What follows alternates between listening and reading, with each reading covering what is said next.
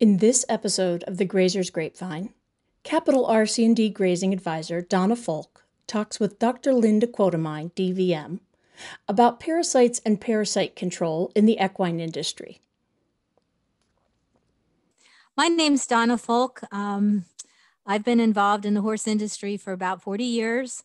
I have my own farm. I've worked for Penn State 2 separate times and for Rutgers, primarily working with horses, management, toxic plants, pastures, parasites, nutrition, and loved every minute of it. And I'd like to introduce to you one of my favorite all-time veterinarians, Dr. Q, who's going to introduce herself. Hi, my name is Dr. Linda Quodomine, but I have been known as Dr. Q for the last 34 years. I have been a veterinarian for those 34 years, but have pretty much confined my practice to just equine for the last 22 years. I have a clinic in Northeast Pennsylvania. We do a lot of breeding work. And so, especially with breeding horses, parasite control and pasture management is very, very important. So the reason we're doing this podcast is because the tradition in the horse industry is very hard to overcome. And the way we did things 30, 40 years ago is now very much antiquated. There are new species of parasites and new dewormers that are vastly different than what we had back then.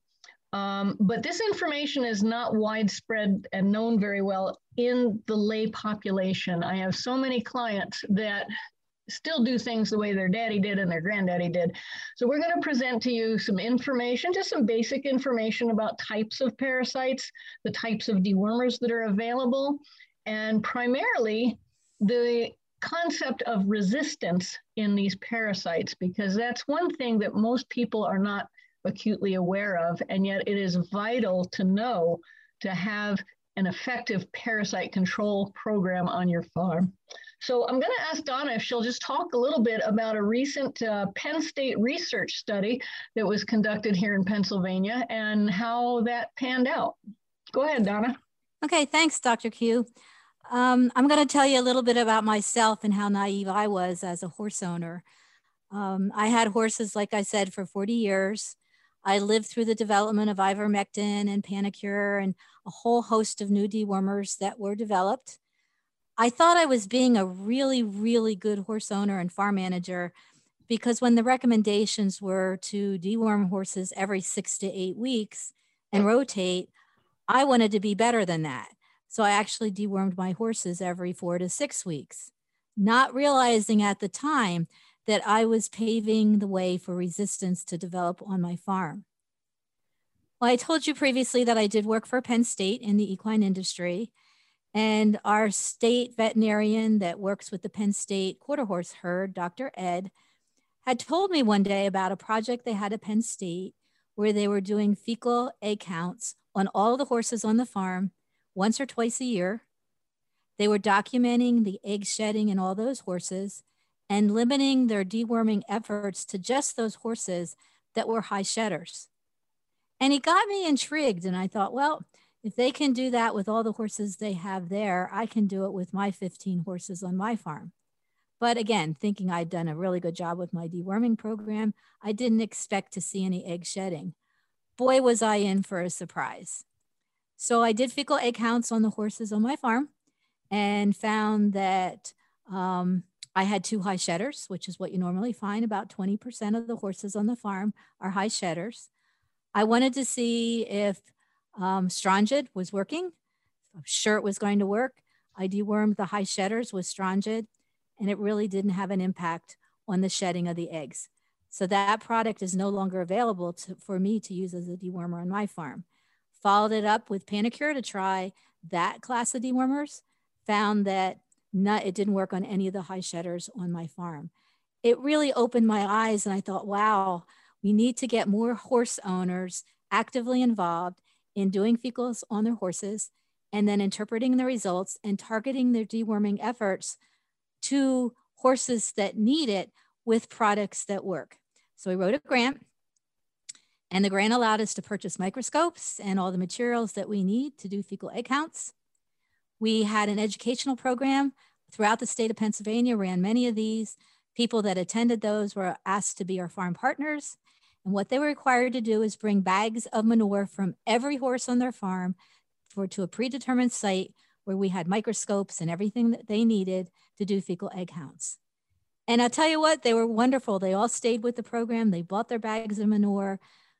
When they determined which were their high shedders, they would come back and pick up a product to deworm their horses with, and then come back and determine whether or not that product would work. And it was very interesting. We had 74 farms involved in the research project. 711 horses were checked to see which were high shedders and low shedders, and were checked to see which products are working. All right. So throughout the course of this podcast, I'll share with you some of the results of that study because it was wonderful. And at the end, I'll go over that in a little bit more detail. Now I'd like to turn it back to Dr. Q. Well, Donna, you mentioned the concept of high shedders and low shedders.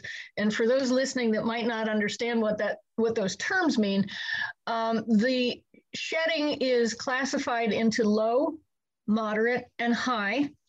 Out of every 10 horses on the average, you'll have 2 that are low or non-shedders, 2 that are high shedders, and the rest of them fall in between somewhere in that moderate shedding category. So the low shedders are ones that are passing on your fecal count less than 200 eggs per gram.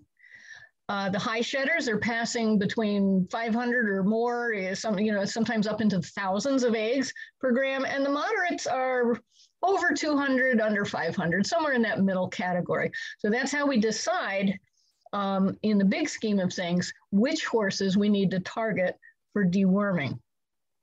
The only way you can know, because obviously parasite eggs are microscopic. You don't actually see parasites in the manure. They're microscopic eggs, and the only way is to do a fecal egg count. The only way to verify the eggs that are in there is to do the microscopic study. We've seen many horses that came off of the racetrack with high accolades, winners of big stake races, and they were polluted with parasites. So by looking at a horse, you cannot determine if they have parasites or not. They can be fat and sleek and happy and in show shape, or they can be, and those horses could be loaded with parasites. And conversely, I've seen many horses that come into the SPCA in very poor condition that many people would assume have a lot of parasites because they look poor, but they're totally non-shedders because they have to be grazing and picking up eggs off the ground to develop parasites. And so obviously many horses that end up at the SPCA or at the rescue shelters have not had proper nutrition. They haven't had access to pasture where they could even get infected. So the idea of automatically deworming a skinny horse by thinking they might have parasites is really not a good thing to do. I think that's a really good point. Most of the parasites, it's strange that we're deworming the horse when the vast majority of the parasites are actually in the pasture. And the horse isn't going to pick those up if he's not grazing on grass, if he's not out there grazing to pick up these eggs that can develop into these resistant parasites. So these fecal egg counts become really important. Yeah, I want to talk a little bit about the types of parasites that we concern ourselves with nowadays. The old practice of deworming every 8 weeks and rotating chemicals was based on the life cycle of the large strongyle. The large strongyle is all but extinct in today's environments. We really don't see large strongyles in any of our studies or during autopsies. But the small strongyles have become the primary parasite in adult horses. So strongyles are what we are typically counting in a fecal egg count. That's the #1 parasite we look for. But there's also ascarids, which are roundworms. And the roundworms are very, very important in young horses. As horses get older, usually by the time they're 2 years of age, they develop a little bit of natural immunity. So we don't see roundworms in older horses very often unless they're immunocompromised by, say, an underlying disease like Cushing's or Lyme disease, anything that's got them kind of beaten down. But the strongyles and ascarids are the two that are most common and the ones that we target when we're doing the fecal egg counts. Now, there's also tapeworms. And tapeworms can cause a lot of problems in horses, including a surgical colic, but the fecal egg counts don't always pick up tapeworm eggs because they're not passed consistently, like on a daily basis. So if we find tapeworm eggs on a fecal, we're just fortunate. The one thing we do know is that tapeworms come from a little mite that crawls through the pasture, and about 70% of the pastures in the northeast part of the United States are infested with this mite. So we can assume that all horses in our part of the country that are grazing are most likely infected with at least some tapeworms, whether we see them on the fecal or not. The last one that I think we should mention are threadworms.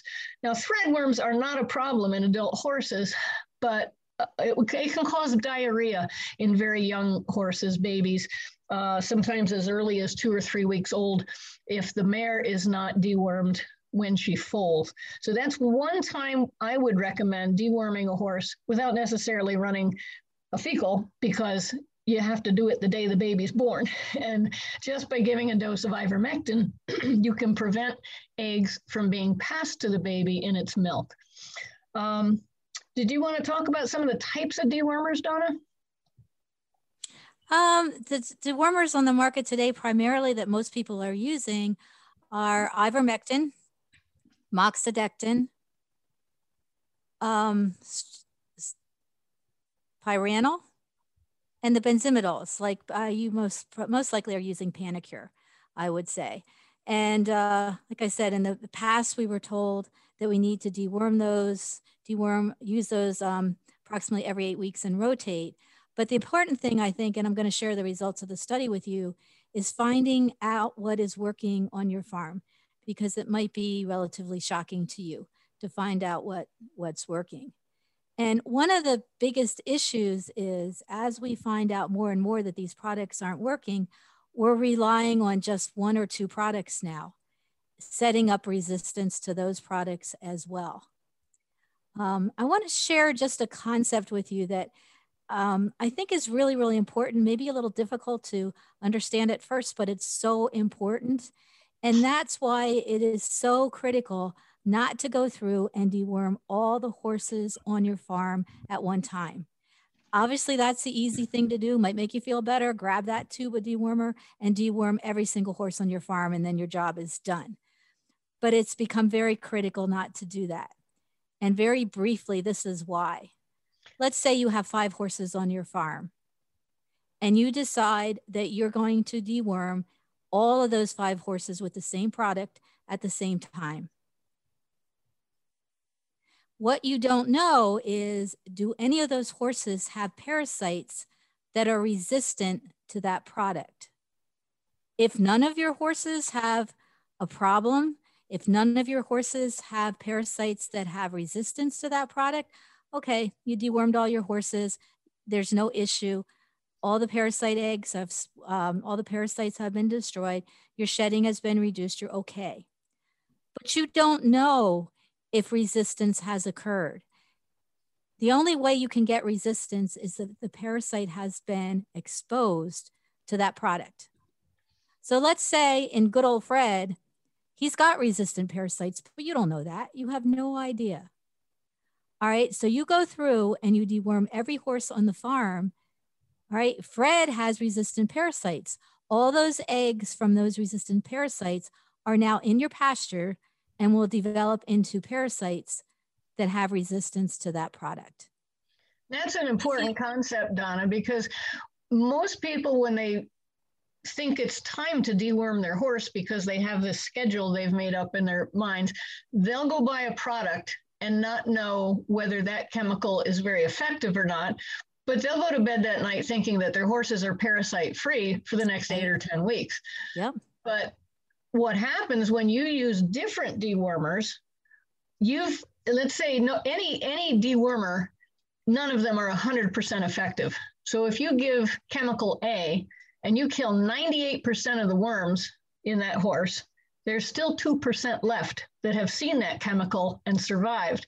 Those are the ones that are passing the eggs that are reinfecting horses, because those are the eggs that are hitting the ground that the horses will pick back up when they're grazing. Now you give it chemical B. it kills 94% of the parasites. Now you have 6% of those parasites that have seen 2 different chemicals and still survived. So you've got more resistant species that are left over, and those are the ones that are passing those eggs that are reinfecting the horses. So by rotating frequently, and this concept of rotation was very commonplace. That was mainstream deworming 101 40, 50 years ago. But even way back in the dark ages when I was in vet school, our parasitology professor was starting to question the benefit of that and saying, if you're going to deworm, you might use a very slow, if you're going to rotate your dewormers, to use a very slow rotation, like use one chemical, if it's effective on your farm, for up to 2 years, and then maybe try another one if it's effective. But again, the point that Donna made, which was excellent, is that you don't know if it's effective unless you do a fecal egg count. That's what I see some people starting to move towards fecal egg counts, but they don't do the second part. They don't tend to want to come back after they deworm the horse and see if the product was actually working. Right. And that's just a waste of money if you're using a product that isn't effective. And it's also important to keep genetic material. These parasites, just like all living things, have genetic material. They have genes. So I went from being afraid to not deworm all my horses. I wanted them free of parasites, to now saying, that's a low shedder. That horse only is shedding 100 eggs per gram. And you know what? I'm glad those eggs are going out in my pasture because they haven't been exposed to any kind of dewormer this particular year. So I've got a better chance of having parasites in my pasture that can be killed by a dewormer rather than having totally resistant parasites in my pastures. So it's an important concept. Yep, that's absolutely correct. And so I tell my clients to remember the 80-20 rule. 20% of the horses that you own are shedding 80% of the eggs in your pasture. So we need to get to a more targeted deworming program where just those high shedders are being targeted to reduce their burdens. And that's a fairly new concept. I mean, maybe in the last 10 years or so, most of your equine magazines and seminars are starting to stress the importance of not treating every horse the same. You know, Dr. Q, being a veterinarian, maybe you can respond to this. Our consultant was from Kentucky, he was a veterinarian, and he told us that we need to change our mindset that all parasites are bad, that small strongyles are nowhere near the as dangerous as the large strongyles were that caused impaction colics and could kill animals. And that small strongyles, leaving some in your horse, actually boosts the horse's immune system and actually can actually improve the horse's overall health. I agree with that 100% because we've seen that through studies that horses quite often develop their own internal resistance to parasites and don't ever develop a high parasite burden, even in the midst of a highly infected pasture, because their body has been given the time with a low population of parasites to develop that natural resistance. And that's the best thing we could hope for. I mean, we look at wild horse herds, nobody's deworming them, and yet they're pretty darn healthy. And yes, they do have parasites. In America, we like to think, worms are icky, worms are awful, we need to kill them all. Well, first, we can't kill them all. Second, we don't need to kill them all. And third, we really shouldn't try to kill them all because that's how we've ended up with resistance to all the chemicals that are on the market. And we have not had a new chemical, a new dewormer come down the pipe in decades. So if we start developing lots of resistance to the couple dewormers that are still effective, we'll really be in trouble.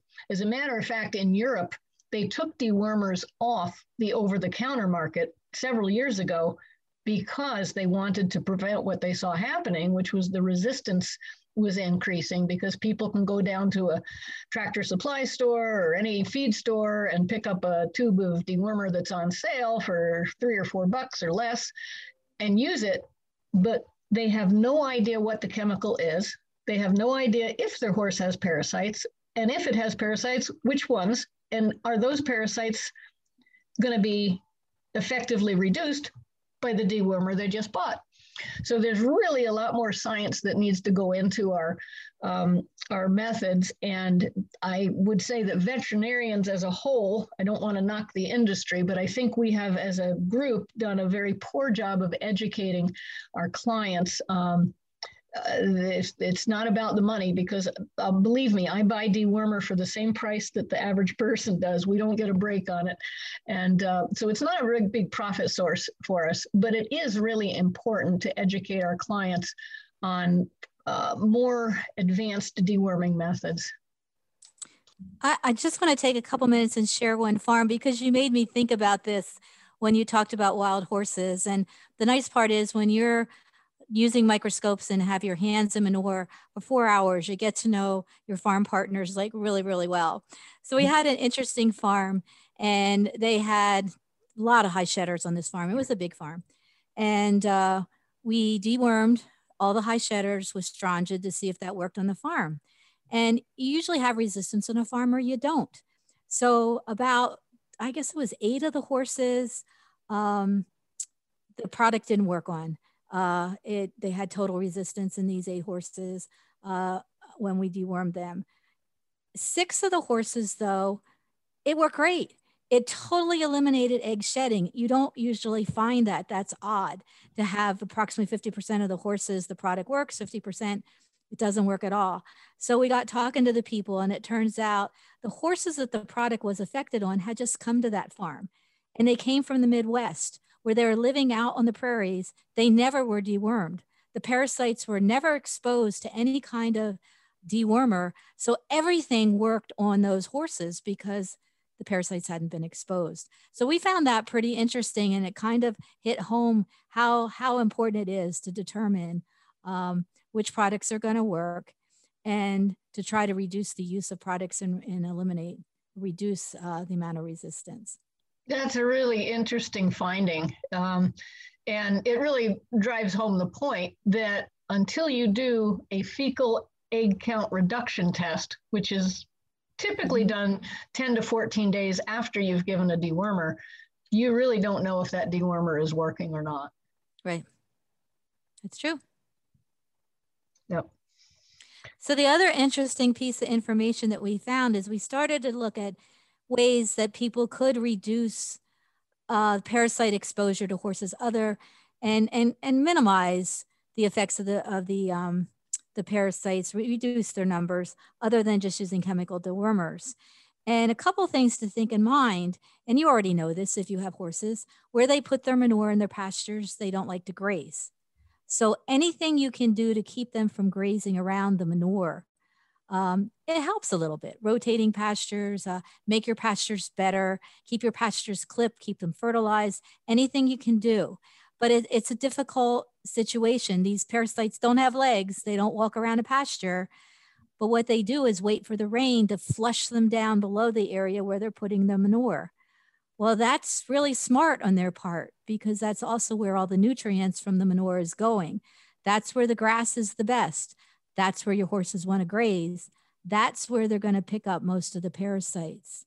Mm-hmm. And we did find that the people that we could not help figure out which dewormers were working on the farm were those people that picked manure out of their pastures. 100% of the people that picked manure out of their pastures had horses that were low shedders, and we couldn't give them any products to use. It was amazing what a difference that made, just picking manure out of the pastures, because the parasites simply didn't get out into the areas where the horses were grazing. Yeah, and if only we could all have those pasture vacuums. Yeah, they're great. It becomes on a small farm, that's a very doable method. On the bigger farms, it's near impossible unless you've got really deep pockets and can buy the expensive equipment that suck those horse piles out of the grasses. I do, even though I've got about 20 or 30 acres of pasture, I do try to move piles that maybe horses have dropped in some of the good grass. I will go out with a pitchfork and take those piles and throw them over into the roughs where all the other piles are, to, again, try to decrease the amount of parasites that are on the better parts of the pasture that they tend to graze off of. We also we're always taught that we should harrow the pastures and break up the piles so the sun could dry them out. And we know that's probably not a really good idea now, because it does spread those parasites around quite a bit.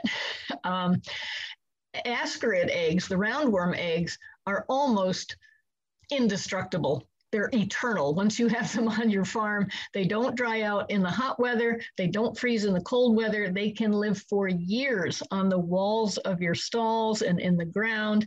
So it's when you do end up, if you ever do end up with a roundworm problem on your farm, you may have those eggs for a long time and always have to watch, especially in your younger horses. They may need a little more frequent deworming. And you may have to deworm for roundworms with one product and wait a while and come back and deworm with a different product that will get strongyl eggs, because the products that kill strongyl eggs fairly effectively won't kill roundworms.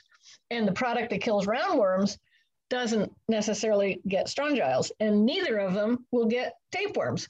So we're learning that we've had these one-size-fits-all programs on many farms. They use this chemical at this time of year and that chemical on another time of year, or maybe they use the same thing twice a year. And that's great, but not every parasite will respond to any given dewormer. So again, the importance of running a fecal to know what type of worms you have is really critical. Absolutely. Interesting fact that I just learned recently. I think we talked about large strongyls were very important and pretty deadly many, many years ago. We don't see large strongyls very often, but when we do a fecal egg count, there are actually over 50 different species of small strongyls, or of strongyls in general, that produce the same type of egg. So your fecal egg count can't tell you exactly what type of parasite you have. And some reasons that there might be discrepancies in your egg counts. For instance, if all the parasites in your horse were female, they may not be passing eggs at all. Horses that have heavily parasitized intestines with certain types of strongyls, if there's a lot of females, they kind of restrict each other from passing lots of eggs. So you could have lots and lots of female strongyls in your horse and have a fairly low fecal egg count, because each female is only passing a limited number of eggs. And conversely, you could have a small number of strongyls that are female, and they will pass thousands of eggs. So it's not yet an exact science. And there are lots of different types of fecals that can be run.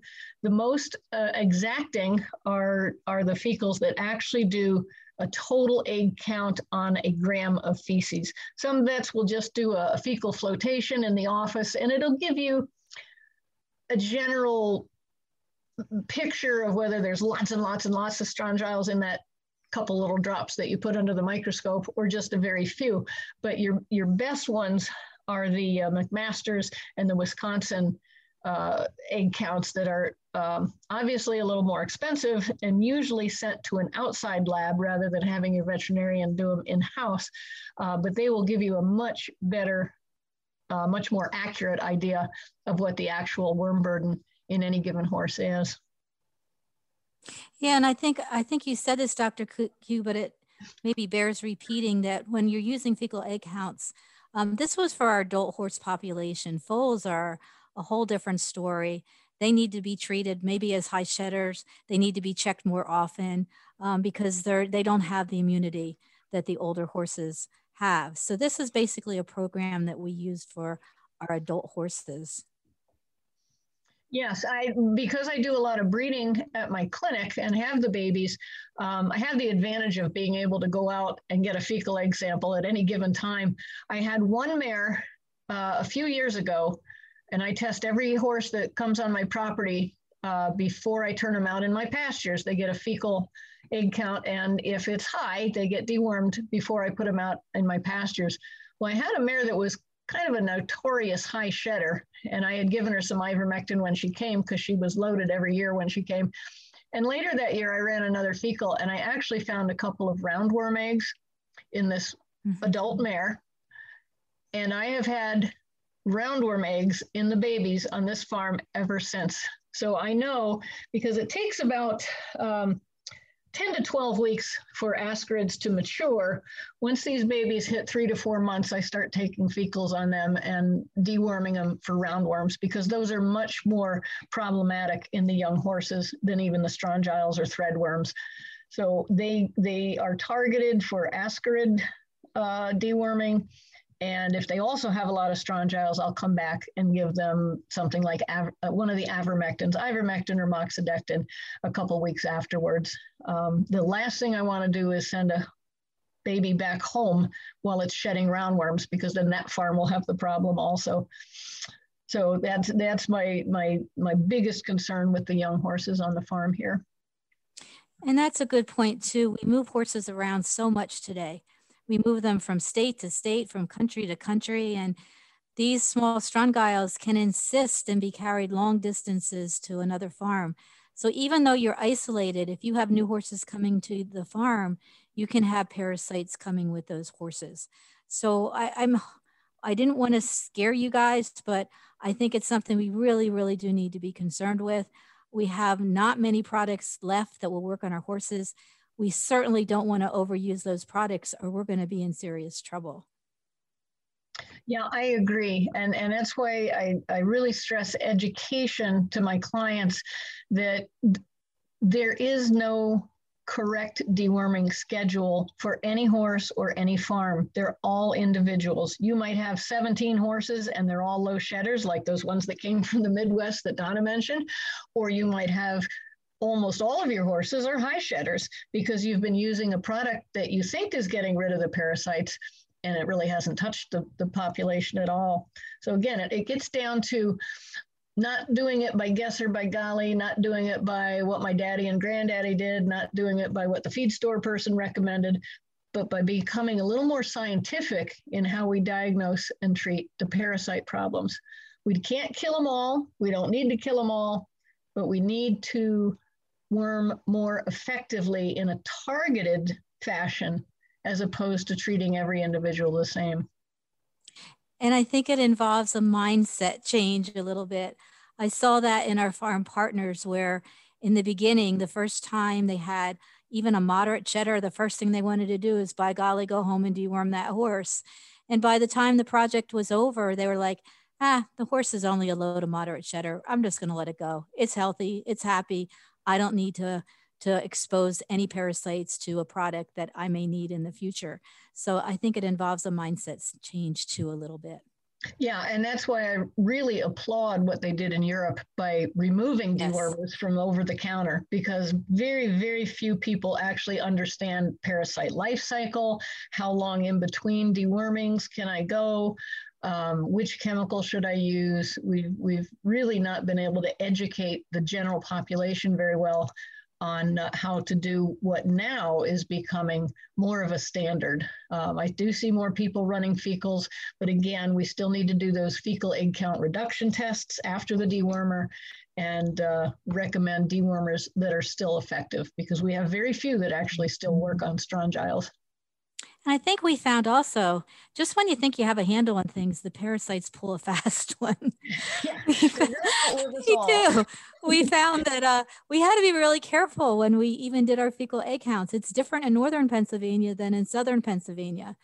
We had a farm with high shedders, and they wanted to save those horses. They wanted to teach the 4-H kids to do fecal egg counts. So we didn't deworm the horses. It was like 4 weeks later. It was a big, big, big, big farm. We went back, and the high shedders, they weren't high shedders anymore. So they don't consistently shed eggs just when you think you got a handle on things. Right. And again, by leaving a few parasites in the environment, these horses often will develop some resistance. But I think one of the favorite quotes I've seen is by Martin Nielsen, who said, the most expensive dewormer is the one that doesn't work. He was our consultant for this whole project, and he is a hoot. He was always telling us it's not as easy as you think it's going to be. You want everything to be exactly the way you want it to be, and it's not. Parasites change, everything changes, but I think this is just so important that I hope everybody that's listening takes it to heart and starts worming on an individual basis only when you need it. So yeah, this was really fun, Don. I hope we get to do, maybe we can do a follow-up with some more specific deworming programs, yes. or Yep. even on other topics, or more pasture management. That'd be great. So let me just share one last thing, the results of the Penn State study, because that was a little bit, that was surprising to me as well. So we had 74 farms actually participate in the research part of the study. We had 99 people participate in the program, but not everybody had high shedders. So we couldn't help them figure out which dewormers were working because the horses were not shedding a large enough number of eggs. And they stayed. I thought, who is going to do this? Who in the world is going to bring little baggies full of manure constantly throughout the summer, check their horses' manure for small strongyles, and then deworm them and come back again? But they did. They all stuck with it.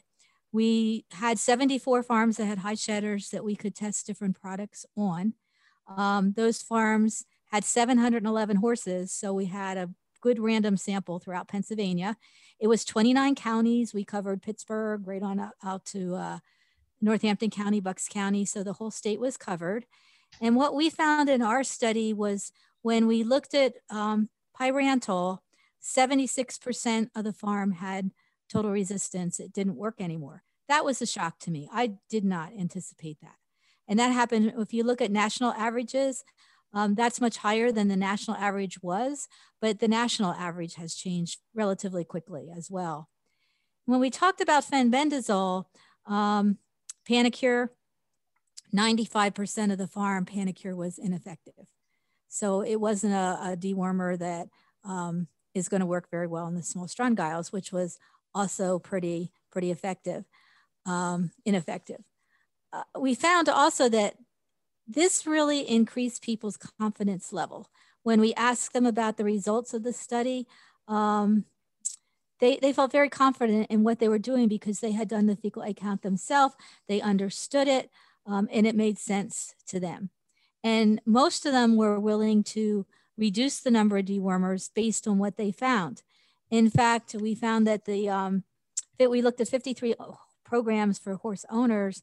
They dewormed those horses prior to the study 1,992 times, almost 2,000 times. Wow. Those horses were dewormed. After the study, it was reduced to 727. So that's a significant reduction in dewormer used and the number of parasites that are exposed to dewormer. So I just can't say enough. I'm so proud of the people that took part in it.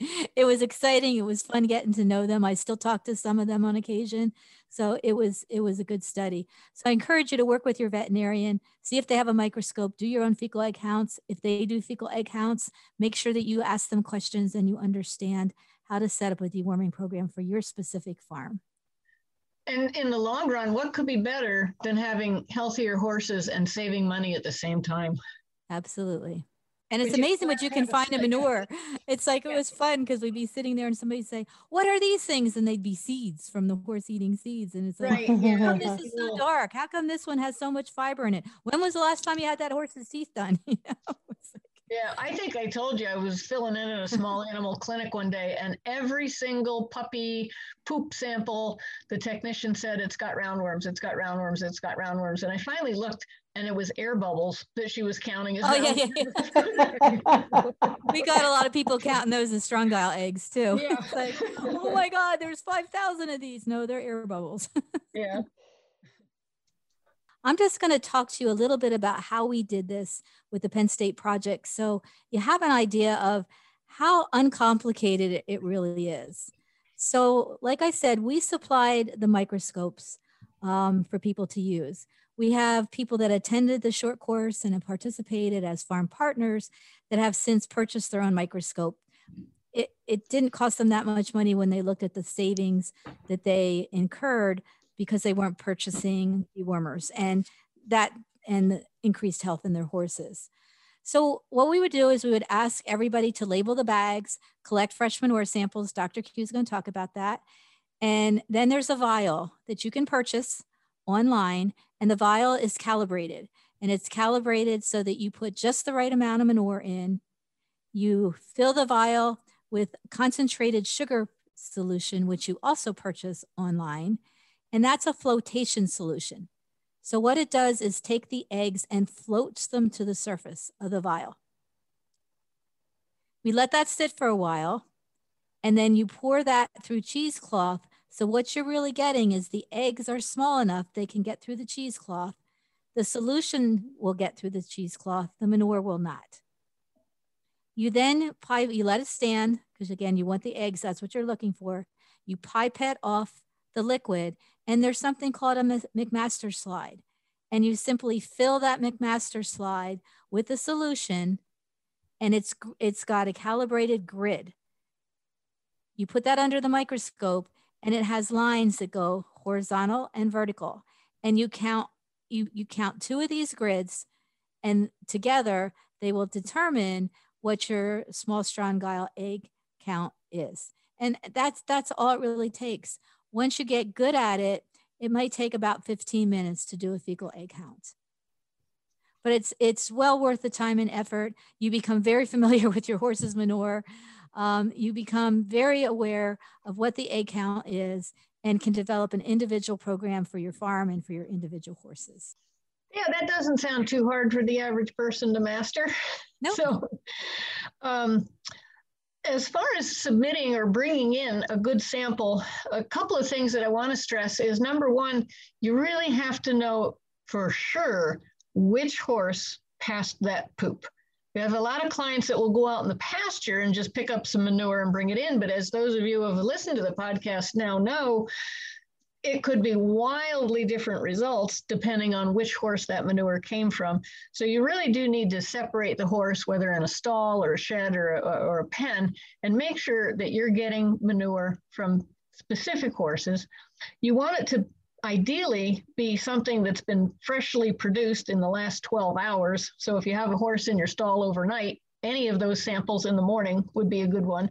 I like to tell my clients to take a little pinch from 4 or 5 different fecal balls, so they get a kind of a representative sample, and then store the eggs in a bag, an airtight bag. The eggs will hatch if they are exposed to air. So if you put them in a baggie, you're gonna not let those eggs hatch before you get them tested.